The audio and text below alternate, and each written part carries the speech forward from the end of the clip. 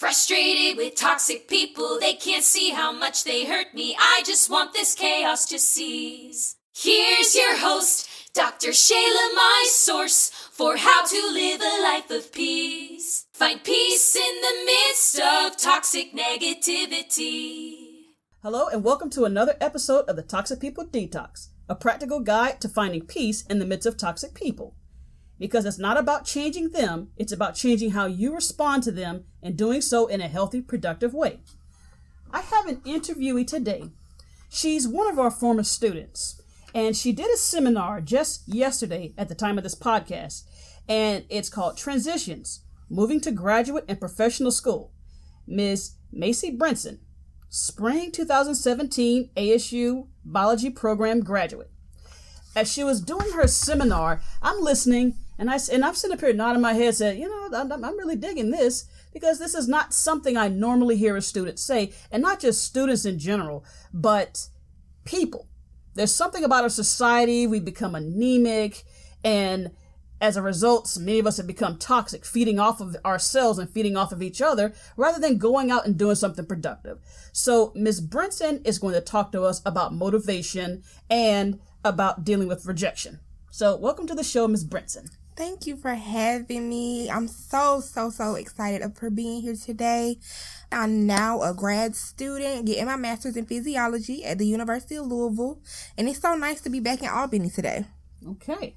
All right. So let's start with this question. Where did that motivation come from? Because you said a lot of things. You talked about sitting in the dentist office for 2 hours if you had to, just because you wanted to talk to the dentist to shout on them. That's not something I hear people doing. Where'd that come from? I would have to say the thing that drives me the most would be my parents. Coming from not the best households growing up, or just not the most productive when it comes to going out and reaching your goals and doing your own thing to be successful. My parents instilled in me that if it's anything that you want, you're capable to go out and get. They also showed me by starting their own business, like when I was not even in elementary school yet. So I was there to see them work. I seen their determination. I seen their drive. And it did nothing but motivate me. I just was always taught if it's something worth having, you'll work for it. And once you receive it, it'll only be better. No, I agree. So your motivation came from your parent and growing up in a household where people had that entrepreneurial mindset. Yes. Okay. Well, because when you're an entrepreneur, you have to have that mindset. Because if you don't do it, no one else is. When you're working for others, you should still have that mindset. Yes, you work for someone and they're ultimately your boss, but work to be beyond just what they want you to do. It's okay to stand out. It's okay to go the extra mile in moderation. Like whatever you set out to do, be the best. Even if it's for your own satisfaction. Because not only will you be able to grow in ways imaginable, it feels good to be prospering at something that you're doing. Yeah, I agree. It gives that sense of fulfillment, that sense of satisfaction, that people are trying to get that, but they do so through addiction, like drugs, alcohol, the typical ones. So now you grew up in a household where you had entrepreneur parents, but what about someone who didn't? How would you develop that motivation? What kind of advice would you give to someone? I feel like step one is knowing who you are.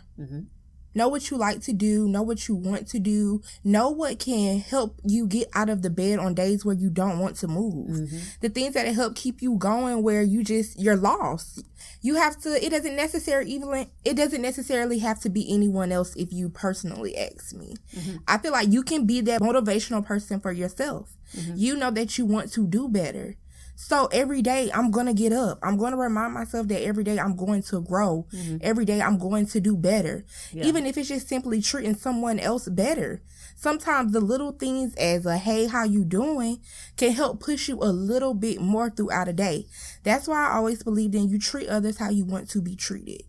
And if sometimes you need that extra accountability, it's plenty people out here like myself, like many of my mentors that are rooting for you.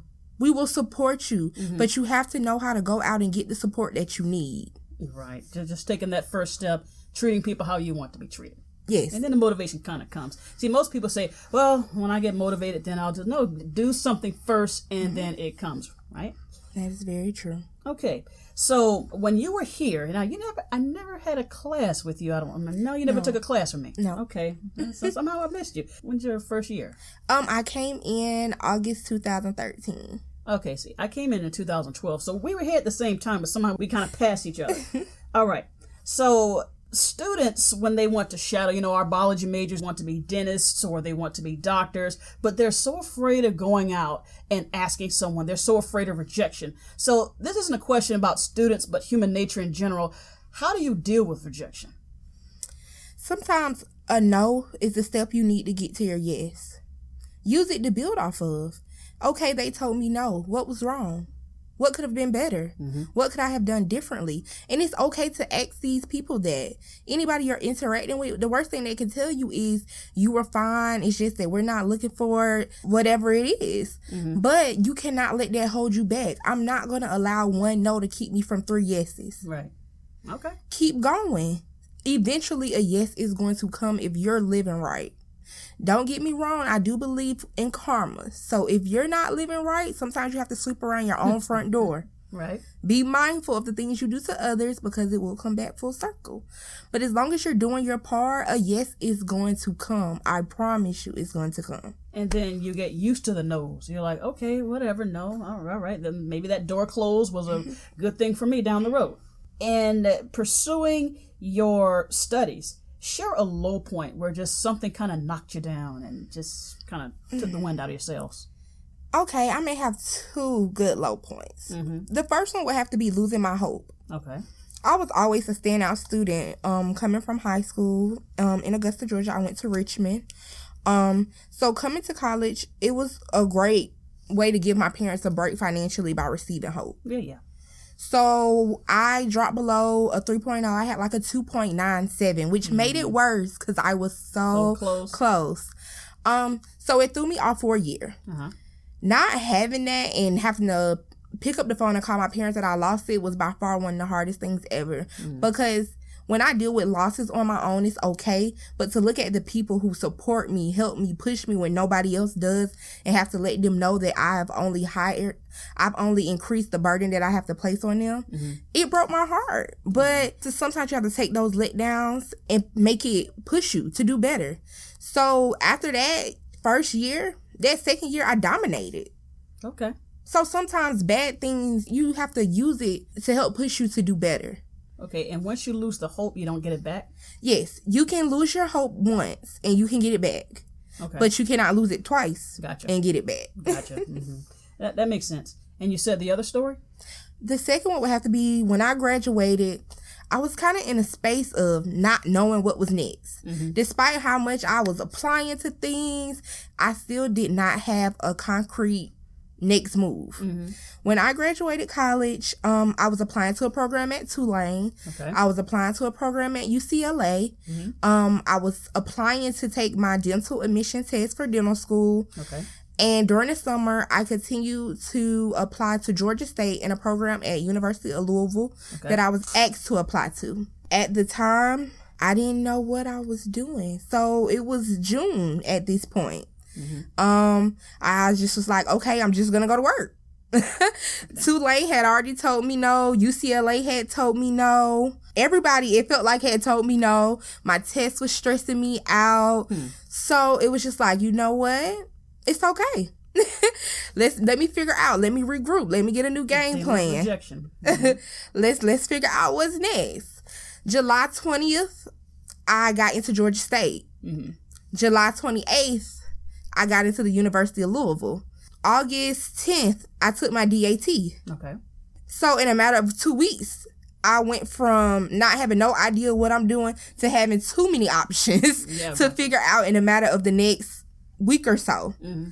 So the whole point of this low point in my life was I was down the week before, but just in a matter of a week, everything transitioned so fast. Mm-hmm. My main thing is no matter how bad things can get, know that something better is on the way. Okay. So just for the sake of the listeners, first of all, the MCAT, the Medical College Admissions Test, that thing is $400 and it's roughly about 8 hours start to finish.